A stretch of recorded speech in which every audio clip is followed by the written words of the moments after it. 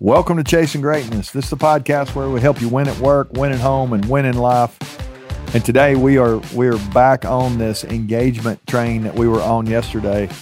Gave you some questions yesterday that I think will be really helpful to you, especially if you're experiencing some burnout right now, you're struggling to stay engaged, or if your team is struggling to stay engaged. It's really hard for you to go to a great place when your people are not leaned in with you. And today I want us to kind of pick up that conversation, and I want us to build on those questions from yesterday. Remember the questions: where's the effectiveness?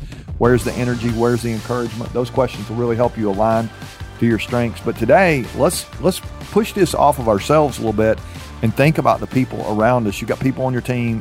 Hopefully you got a vision that's bigger than what you can accomplish on your own. You need some extra capacity.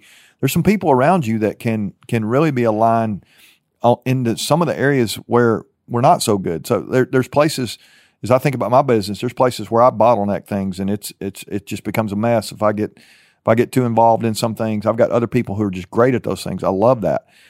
So one of the things that we can do is start to help people connect the dots, give them real responsibility. If we're going to create shared ownership, yes, we need to leverage strengths like we talked about yesterday, but we need to also give people real responsibility. Shared ownership is like, you don't have to own everything. Everything does need to be owned, but you don't have to own it all. Everybody needs to own something. If things in your business or on your team are not owned, then you own it. And it becomes very heavy, very discouraging when you feel like you're carrying all the weight by yourself. So there's some things we can do to give people responsibility. So let me just make it very practical here. Let's create a chart. If you get a chance today to sit down at your desk or somewhere, maybe you would make a list here of some people's names. Think of 4 or 5 people, maybe the people that report directly to you. Just write their name down on the left side of a piece of paper. And then what is their strength? So as we go back to yesterday, we have this conversation. Where's the effectiveness? Where are they receiving energy? You're going to have a conversation with these people. But let me give you some examples of strengths here that some things that you might consider. So let's say you've got a business or a product that needs assembling. Who's good at assembling things? Who's good at being in the middle of the action? You've got people on your team, they're high energy, they love being in the middle of the fray. You got other people, they like being on the fringe. They don't like being in the fray. They like being on the outside. And that's okay. That's what makes them great. Who is it that you need to pay attention to things? Who's good at that? Do you have somebody on your team or in your organization who's really good at coaching people? Are they in a coaching role right now? There's a possibility you've got somebody that would be a really great coach that's not even coaching. I was in an organization a couple of days ago. I was up in Seattle, and I was working with a company, and this guy they were talking about around this table how good he was at training people. And yet in his role in his business, he's not doing any training at all. And so they made a shift based on this conversation. Who's good at competing? You got some people in your business. They are competitive as it gets. I mean, they would compete with their grandmother if they could. I mean, they wake up ready to compete with people. That's awesome that they think that way. Do you have a goal in front of them to let them go get it? They'll crush it if you do. But if you don't have a way for them to measure what they're doing, and there's not excitement when they wake up, they feel like they have a chance to compete against a standard, against a number, against your competition. I mean, you pick it. People love to compete. Some people do. Some people don't want to compete. Some people just want everybody to get along. That's great.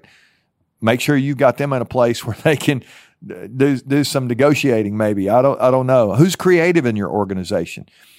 They need to be at your next meeting where you need some creative ideas. You got some people. I know a guy. He's like, he just bleeds ideas. I mean, he talks, and 5 or 6 new ideas will come out every time.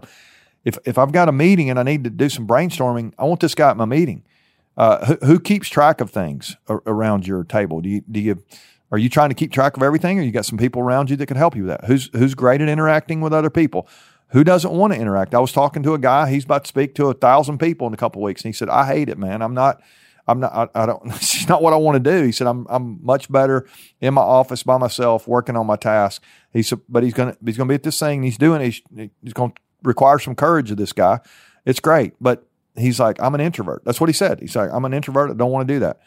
When you start thinking about your people, who are your extroverts? Who are your introverts? Do you have them in their sweet spot? Again, let's go back to that conversation from yesterday.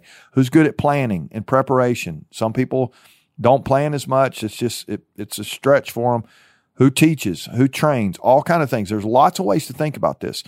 What's their known strength? List your people, list their known strength, and then beyond that, I want you to begin to think about what is their why.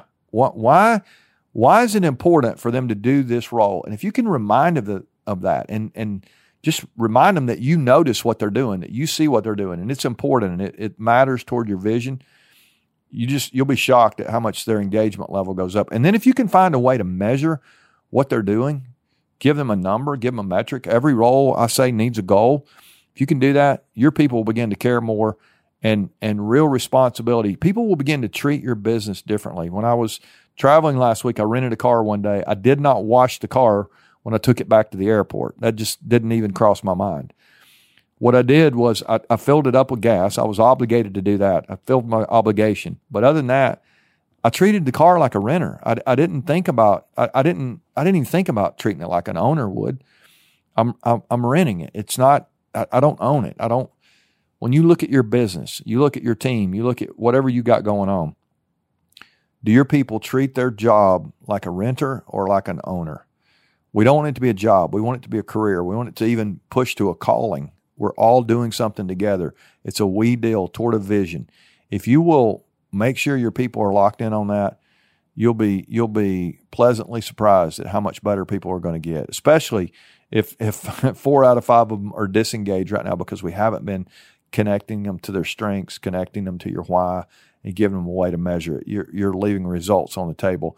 And I think the thing that bothers me the most about it is not even the results.